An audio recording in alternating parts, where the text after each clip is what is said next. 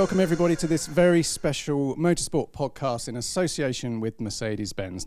What do you think of when someone says the word used? Old-fashioned? Out of tune? A bit scratched? Something past its best. Chances are you're not thinking of a Mercedes-Benz. Think Mercedes-Benz approved used. Suddenly, there's a lot more meaning to that little word. Visit your local retailer to find your used car today, and you'll see what I mean. I like the way you work it. Mercedes-Benz approved used. Used, but not what you're used to.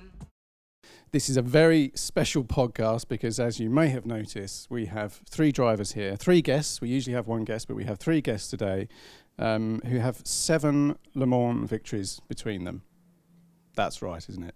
We'll get that right. Good. I don't know. I know how many I've got.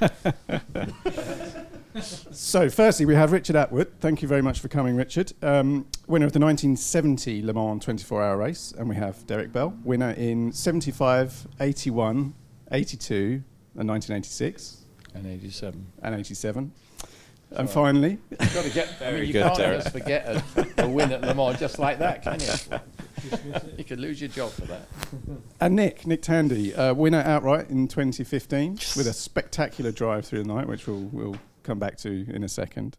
So it's a very warm welcome to you all. Thanks for coming. And I have to start by asking for your recollections on your first ever race. I'm interested to try and find some links between you three guys. So your first ever race, and I can guarantee, I can bet they were very different vehicles, very different races, very different mindset. So who wants to start their first ever race? All right. I started with a Derek. Well, I'm this end of the table.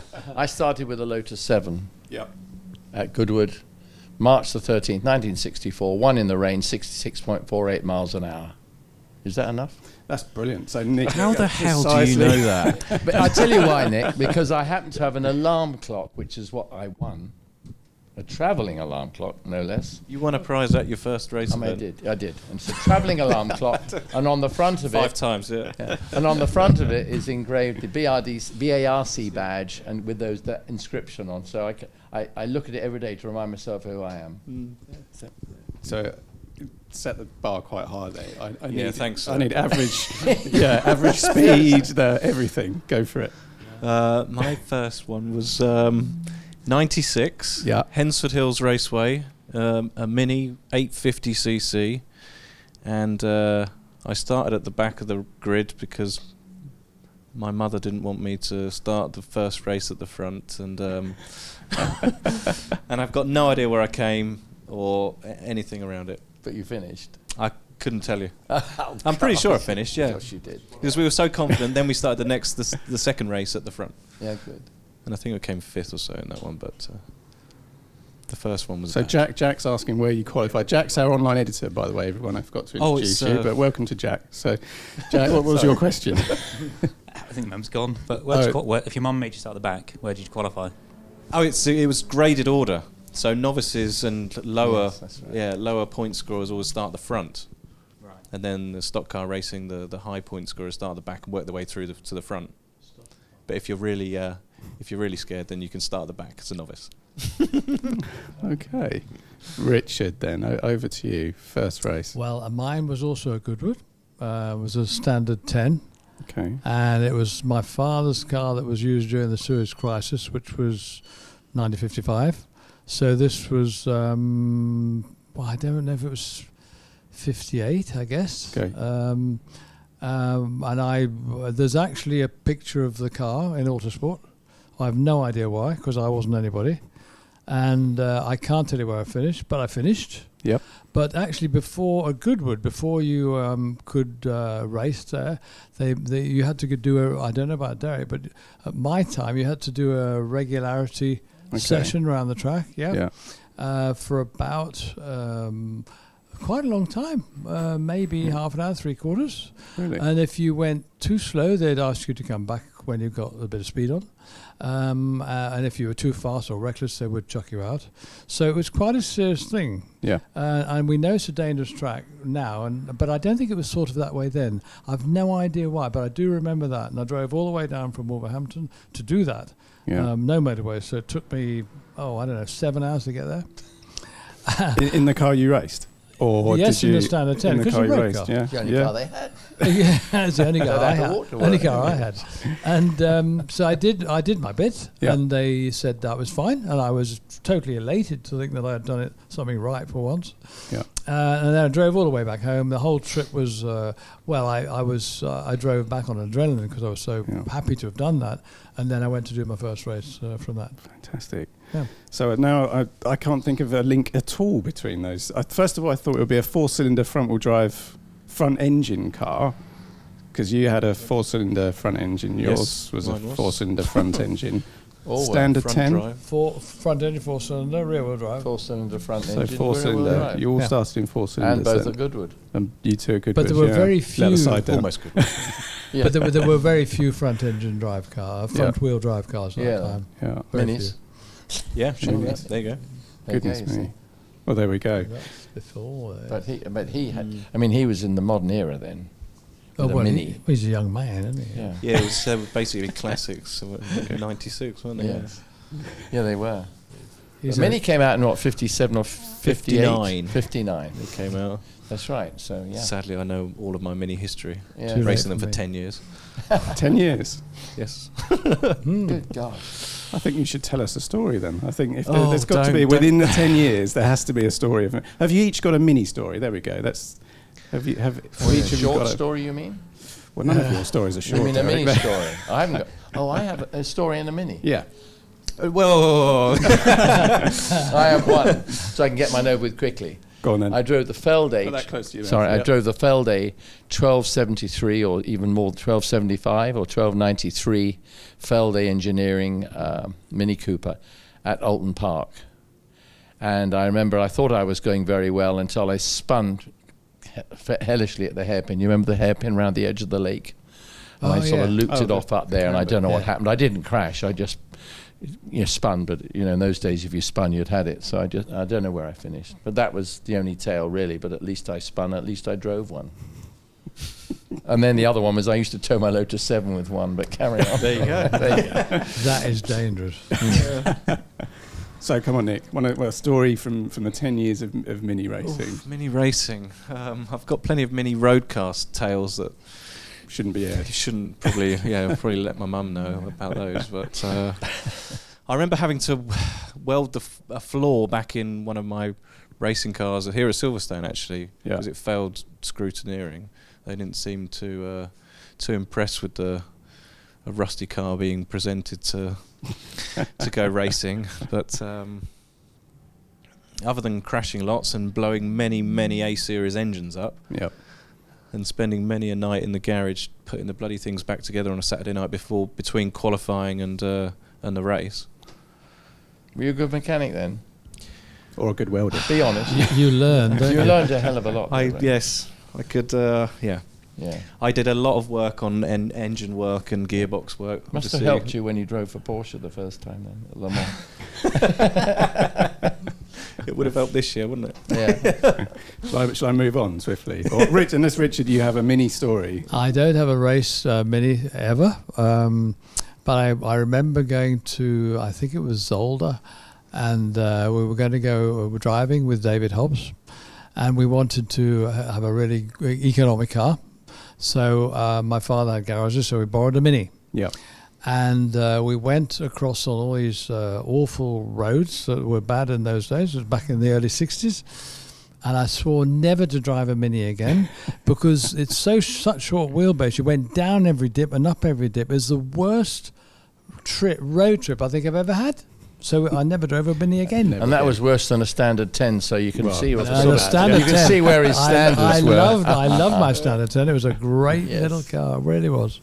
Right, do you know, we've had some fabulous questions from our readers, so I'm actually going to dive straight in. And the first one is from Anthony Jenkins, and this is for Richard and Derek.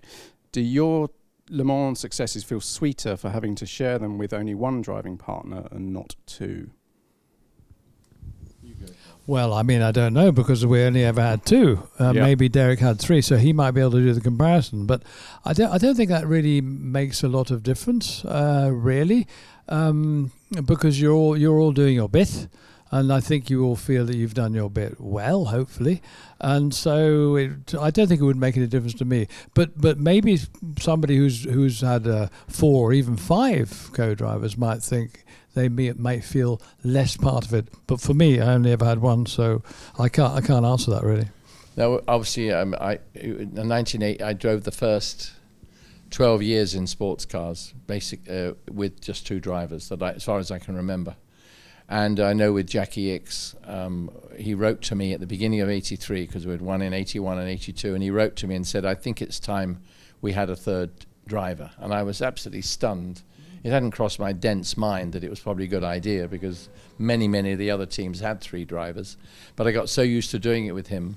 And of course, by now, the cars were getting more ground effecty, because the 962 had been out for 2 years at this point. And so I wasn't at all keen, and he said, who should we have with us? And I wrote back and said, I've no idea. Nick Tandy's not around it. So I couldn't go for that. So, and Richard's too old.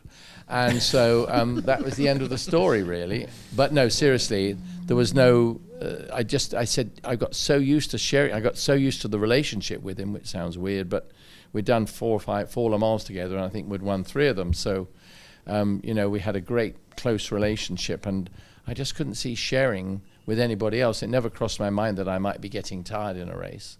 And I just said I didn't know. And so we actually went, just the 2 of us, and the other team cars that Porsche had 3 in.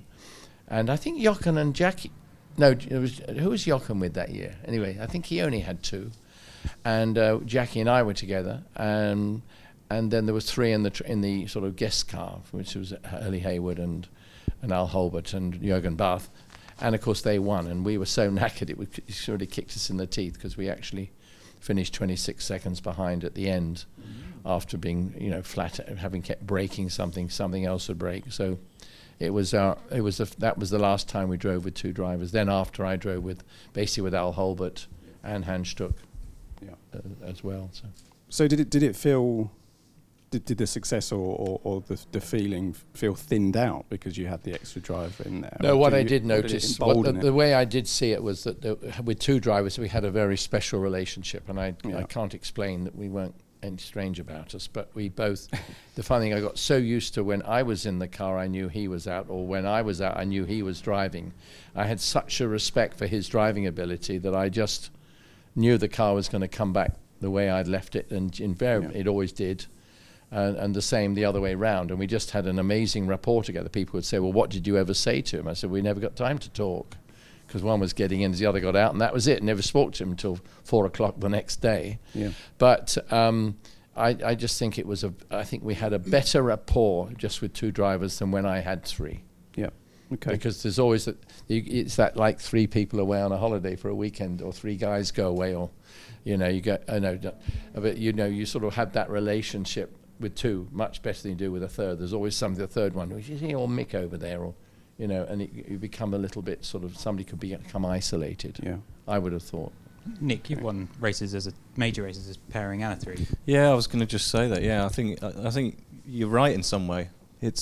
You have. I spent a long time with one guy, Patrick, in racing in the States, and you kind of, I know exactly what you're talking about. When you're not in the car, he is, and you have a. I always said that I performed better because I never wanted to let my buddy down. No, exactly. Because he becomes a buddy, not just to me, the extra driver was always a third driver. Even at in the factory team, Al Holbert came. Although I raced with him in one Daytona 3 times with him, I got used to driving with him. But when he came to drive with Stuck and I, he was the third driver. He didn't do the whole championship with us, which is really what you're saying. So, we had 2 drivers for the whole year, and then 3 for that race. So somebody came in, and he was always slightly the outsider. And I also don't think he got the best out of the third driver, because I don't think he knew the car the way we did. He didn't know how we operated and how Porsche operated. So I think we had a special rapport because of that. Yeah, I mean, it's a bit different, I guess, this year because we do race full time with the 3 drivers in the WEC, and I mean, it's difficult to say because we haven't been together enough time, 6 months or so, to really know if that's how it works out. But yeah, it's difficult to say. Do you think you guys would? When you win, it doesn't matter if there's 2 or 3. When you win together, it's then you're proper team. Do you think you guys would have a rapport? Well, I drove with him. I mean, you know each other well. You seem to have a good laugh. We raced them all. Definitely have you good guys fun, have. wouldn't we? Yeah, we'd have a good time. The whole point about it is, it's deadly serious, but you've got to have a sort of a sense of humour, which I think the British are pretty damn good at doing that. And I think we would get on very well together. We're all obviously in our time very quick. And that's all you need to be. And if you have a rapport together and respect the other driver, shit, that's great. I'm driving with Richard, which I did. What did we do? Watkins Glen together. Watkins Glen. 6 hours. And, it was just great. I thought the relationship we had, and I think it would be the same with all of us. I think sometimes it's difficult when somebody comes that hasn't maybe raced for that team. I mean for Porsche before, doesn't quite know the ropes, but then Porsche wouldn't do that to us. They always brought somebody in that had in a Porsche top car somewhere. Sure. Okay. Interestingly, there's a couple of questions related to sports sciences. I think it's our readers are intrigued to know, from your perspective, Nick, how important the sports science, the fitness, the rehydration side is now, and then from you guys early in your career, whether it was even on the table. One of our readers has asked. Let's have a look. Griff Jones. 1 year at Le Mans, the Porsche doctors, dietitians had developed their own electrolyte energy drink to better hydrate the drivers, but apparently it's completely disgusing. This is. That's right. I think I know Griff Jones. If it's the Griff I think it is, but yeah, I mean, he better go back where he was. But in the beginning, nobody could care a damn about anything. Yeah. It's up to you, to what you drank. There was never. I can remember just eating sandwiches during the race. Yeah. I really can't remember anything more than that, and it was always French baguette and ham and cheese, and you never had anywhere to sleep if you fancied sleeping. I never ever slept the whole time I raced at Le Mans in all my years, but there wasn't anywhere to sleep anyway, apart from the back of some greasy caravan if you were really lucky. But I think the drinking thing came in. Remember, I did it for 26 years, so eventually or gradually drink came in, and there was a particular guy from Chicago. I can see him now, but anyway, he produced a drink. And everybody in racing in America began to use it. And it wasn't a glucose drink, because everybody says, you should try drinking that, what's that sweet drink that you have out there? Very popular thing that all the blokes have. Gatorade. And that's the worst thing you can have, because there's so much sugar in it, apparently, that when you drank it, it would actually take the fluids from your bloodstream to dilute it and bring it down to a more dilute digestible drink, which costs you energy. Yeah. So I never actually ever used it, but this guy produced this stuff, and it wasn't that tasty to drink, particularly after 22 hours. You needed something different. And I must admit, I'll be very honest. In our period, at Porsche, we had a really good doctor, Dr. Huber, who came from the Mannheim Medical Institute of Sport or something. Charming man, but you can imagine the good of it. He turned up on a Friday night with a race the next day. So, get into my Get Fit Now. Oh, the race is in about 12 hours. No. Yeah. So it was actually a waste of time, and you keep giving little capsules of this and capsules of that, and you feel good, and off you'd go. Yeah. As far as I'm aware, but it really didn't exist much. I think BMW were the first people to bring it in, and I remember that was during the early 70s. They used to have trading stuff. I went on one because I raced for BMW 1 year, and we used to go. I remember we used to go to San Moritz for our training sessions, and they were very intensive. I mean, they were horrible, but they were the first people I ever drove with that ever sort of bothered about our digestion. And Richard, the 1970 race was famously one of the most there was no now there's masters, dietitians and doctors and medics and all sorts of things. We had nothing at all. It was down to the driver to sort themselves out as to what they had during the race and everything else. Nothing was laid out. So it was down to us, and I the only thing I used to do my own personal training was just me. I didn't go to a personal trainer or anything like that. Now you would, of course. So I just ran around the block in green spot gym shoes, which probably didn't do my ankles much good. But it was self. You had to look after yourself, and the more driving you did, then the easier it became, because then just the physical act of driving gives you, the muscles you need. And hydration, I was never very good at hydration when I was young, and somehow I didn't really need it. I mean, it sounds silly, but I it's more important now, and I did suffer with kidney stones later in life, which of course is lack of hydration. But I got away with it when I was younger, and I finished when I was only 31. Yep. So I didn't get to the stage where I need to look after myself better. So I suppose I did it in my younger years, and I was finished with it then, and it didn't matter anymore. Yeah. So Nick, your turn for the contrast now. This is. But honestly, it's not. It's things you have access to these people. Yeah. And some drivers, they're religious about, I need to eat this, I need to drink this, I need to do this. But personally, I see it. I came into Porsche, or I came into professional racing when I was 26, 27, 28 years old. Yeah. So I'd already done 15 years of kind of privateer racing, when I've known what my body needs and what I need to do way before I've got professional help. So for me personally, my body tells me when I'm hungry, I eat. If I fancy pasta, I'll eat pasta. If I fancy a chocolate pudding, I'll have a chocolate pudding in the middle of a race. I try to limit the kind of keep it as simple as possible, because if you need to drink these electrolyte stuff and then it's not there, you're thinking, oh crap, I'm going to need this, otherwise I'm not going to be able to compete for 3 hours. I need to get out in the car.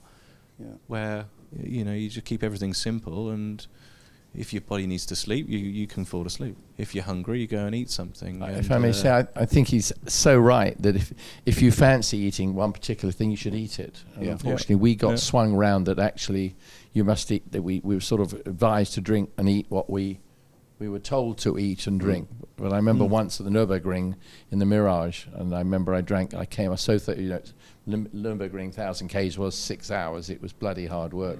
2 drivers around there, 33 laps in total. It doesn't sound much, but it was. Yes. And I remember it was time to get in again, and I came in, I saw this jug of milk, and I went, oh, great.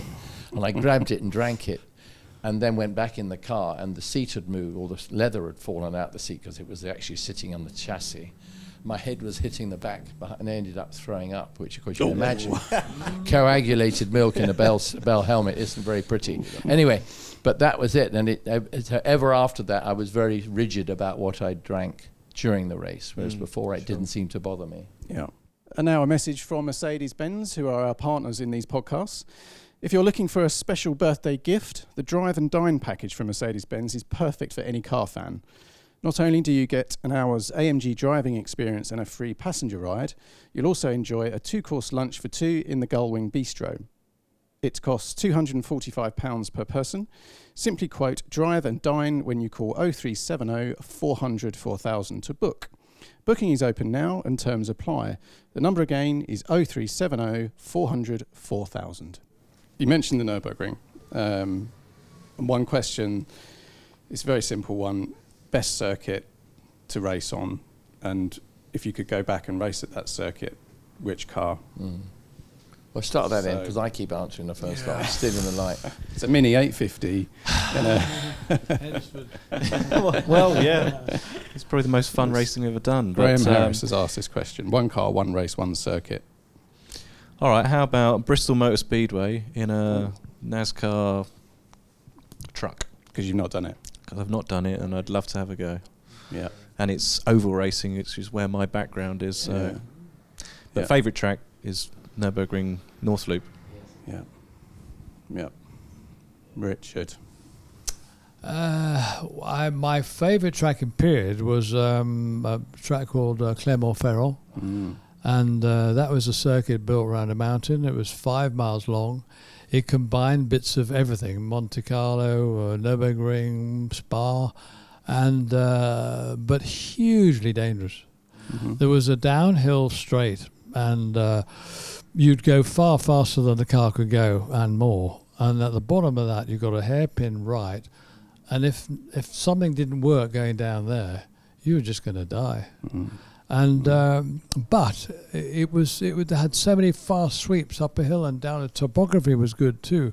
That was my favourite circuit, and it was in a single seater, so it would have to be in a single seater. And the car that I drove then was a Lola.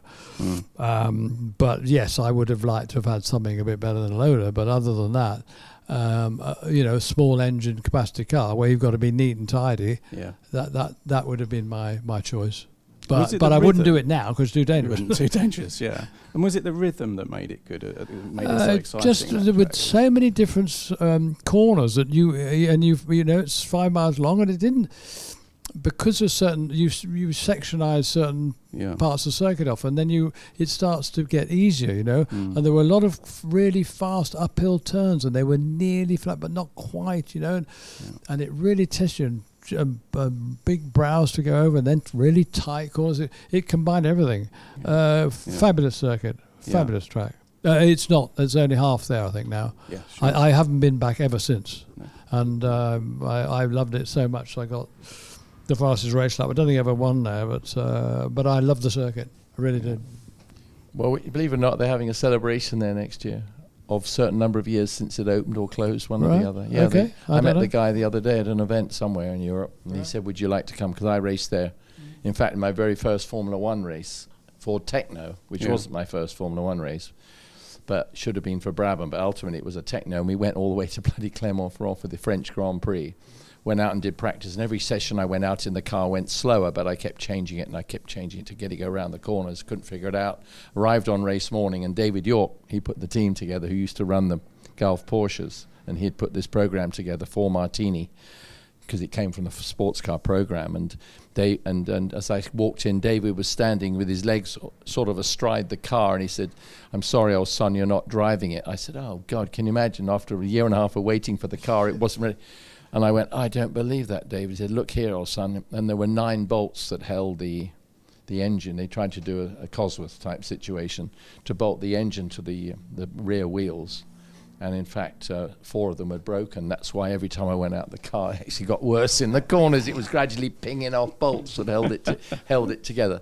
So, but it was a heck of a racetrack. No, I think the Nürburgring, as he rightly says, and maybe Spa. Certainly, I loved the old Spa, but it was bloody dangerous. But there was something electric about that place. And I think Elkhart Lake in America's pretty special. Yes. I always seem to like longer circuits than short Mickey Mouse things with 7 corners. I like 17 corners if possible. Yeah, minimum 17. Yeah, something like that. Yes. And the car. Need the car as well. Oh yes, the car. Need the car. So one car. If you could have one lap, one car. They're so difficult to say. I really difficult. But I would say one of the best cars I ever drove was a Ferrari 333 SP. When I only drove it at Daytona and Sebring, but it was so bloody fast. Basically a Formula One monocoque with a 3-litre, flat 12 engine in the back. It was absolutely, you get out grinning from ear to ear. Yeah. You know what I mean? There was no technical bugs on it. It was actually a real race car. Yeah. Anyway. I remember you raving about that car because it was a really for that short era. It was a really up to speed car, wasn't it? Up to date. Really on it. Yeah. Okay. This is a question from Roy Beddoe. Thanks for the question, Roy. It's specifically aimed at you, Nick, but I think you guys as well. There'd be some great insight from you as well. So, for motorsport and Porsche fans in particular, your 2015 performances were sensational. I guess you know this person, right? It's actually me. Talking about your wife. To name just 2 of them, your stint through the night at Le Mans and the overall win in the rain at Road Atlanta in a GT car. I agree. Belong in the pantheon of great drives by any measure. Behind the wheel, did you feel something special at the time? Some sort of rare oneness with the machine or an out-of-body experience even? No, but It's just kind of what we do, and if you're lucky, you get a good car at good conditions at a good time. And people asked that we had a great year in 2015. Yeah. We won all sorts of things based around Le Mans, and we won championships in WEC and IMSA, and all these big races, and people said, "Did you drive better that year, or have you been?" I said, "I just managed to find myself in the right place and the right car at the right time." Yeah, and I was, it was all part of that. I think one thing that did stand out at Le Mans that year, it was obviously the second race that the three of us had done in the car. So we did a fair bit of testing pre-season, and we raced at Spa as a warm-up. But kind of the first time that I really felt on top of the car and that I was absolutely 100% in control of everything that was happening with it was during the race. And I think that probably showed a bit, the fact that we were so competitive at that time and at that point of our development of the three-driver crew of that car that came on so strong in that race, and then obviously went and won. But we drive so much, and we've done it for so many years that it becomes that's my comfort zone, and that's my relaxation zone, is when I'm in a car and you're driving flat out. That's normal, and it's not an out of body experience. It's a complete inner body experience, because that's just what I do, and I guess it's the same for all of us. Is when you're on top of the world and you're doing these sorts of things, that's what we do. I think that really, if I may interrupt before you speak, your mouth was still closed, so nothing was coming out. but I'm being a little nod. I thought you were. But I watched Nick's race at Atlanta. For Le Mans thing I was watching too, but you don't really watch Le Mans. It's too bloody long to watch. But especially when you've done it that many times. About 12 o'clock at night anyway. But that Road Atlanta race I thought was fantastic that you did. And I couldn't quite believe it. And it's strange thing, we were talking a little bit about it earlier, not how wonderful he was, but the fact that how much we enjoyed that sort of racing in America. And I had several races, because I raced there a hell of a lot in sort of the IMSA series in the Löwenbräu Porsche, running 750, 800 horsepower and those things. And the tracks were so conducive to just actually attacking them so hard. And a number of times that I remember we were in a race, and if we actually could knock another 3/4 of a second off our lap time, we had a chance to win. And you'd go through, and although you're driving at 100%, sometimes you actually run at 105 or 101 or 110%. But you're actually in your comfort zone. You think, but I was quicker before. Why aren't I doing that now? That was when I was flat out. So what am I doing now, going that much quicker? Because there's a carrot up there, and it's calling you through. His was the Victory, which was massive, and also his particular one, Atlanta. Because the fact is, he wasn't leading all the time. I mean, he pulled himself through from positions as we had done as well over the years. And I remember thinking, I wish I had another race like that, because somehow those sort of races brought more out of you than you ever imagined. Yeah. Yeah. And I don't know I don't think everybody can do that, but I certainly know certain people can just sort of bring that extra bit out when they had to. Yeah. And you can't say why. Why do the cars suddenly go quicker? Yeah. But you just managed to find something because you felt so at ease with it. Yeah. Is there a moment that you think? I think absolutely. Yeah, I think you get totally consumed in what you're doing. The car has to be really good. And you do get out of it probably more, certainly more than you thought was possible, and it's difficult to believe that anybody else, actually, whoever it might be, could get as much out of that as well. Yeah. And it's I suppose it's almost a self-belief as well, isn't it?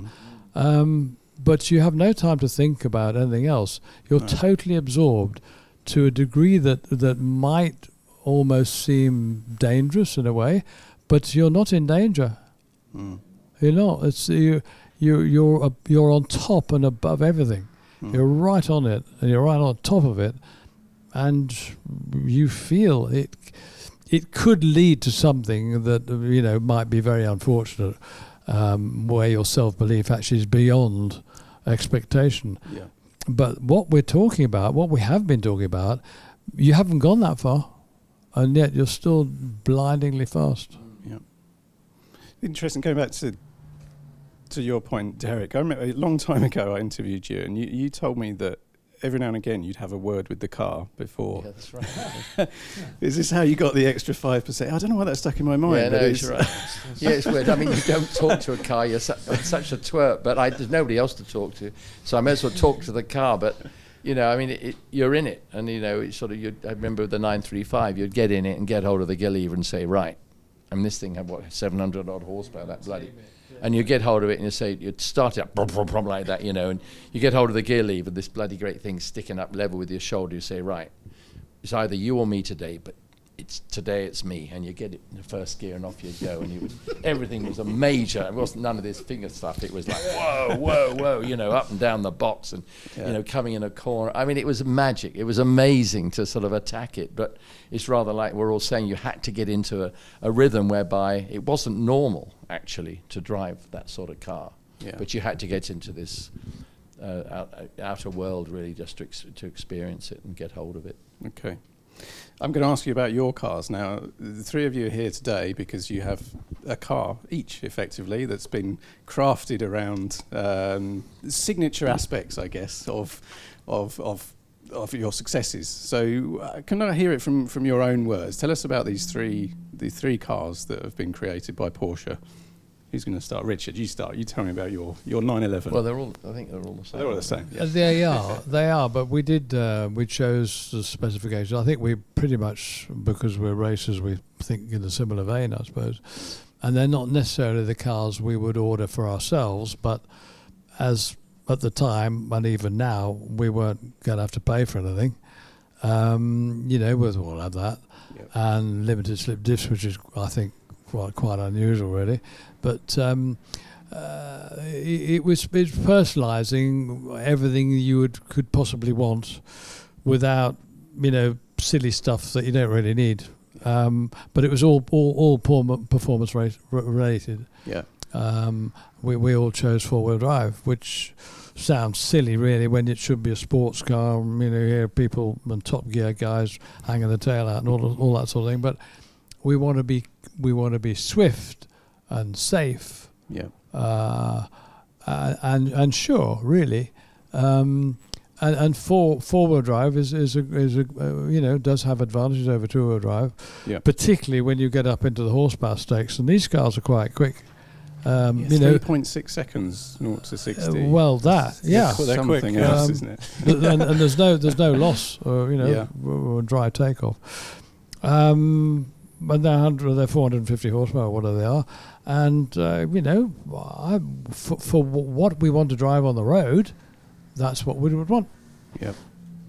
So we have the Porsche Salzburg red and white livery for your car, Richard. Yeah. We have the sapphire blue metallic, which you've very kindly colour coded for us today in the very nice, Derek. in the podcast.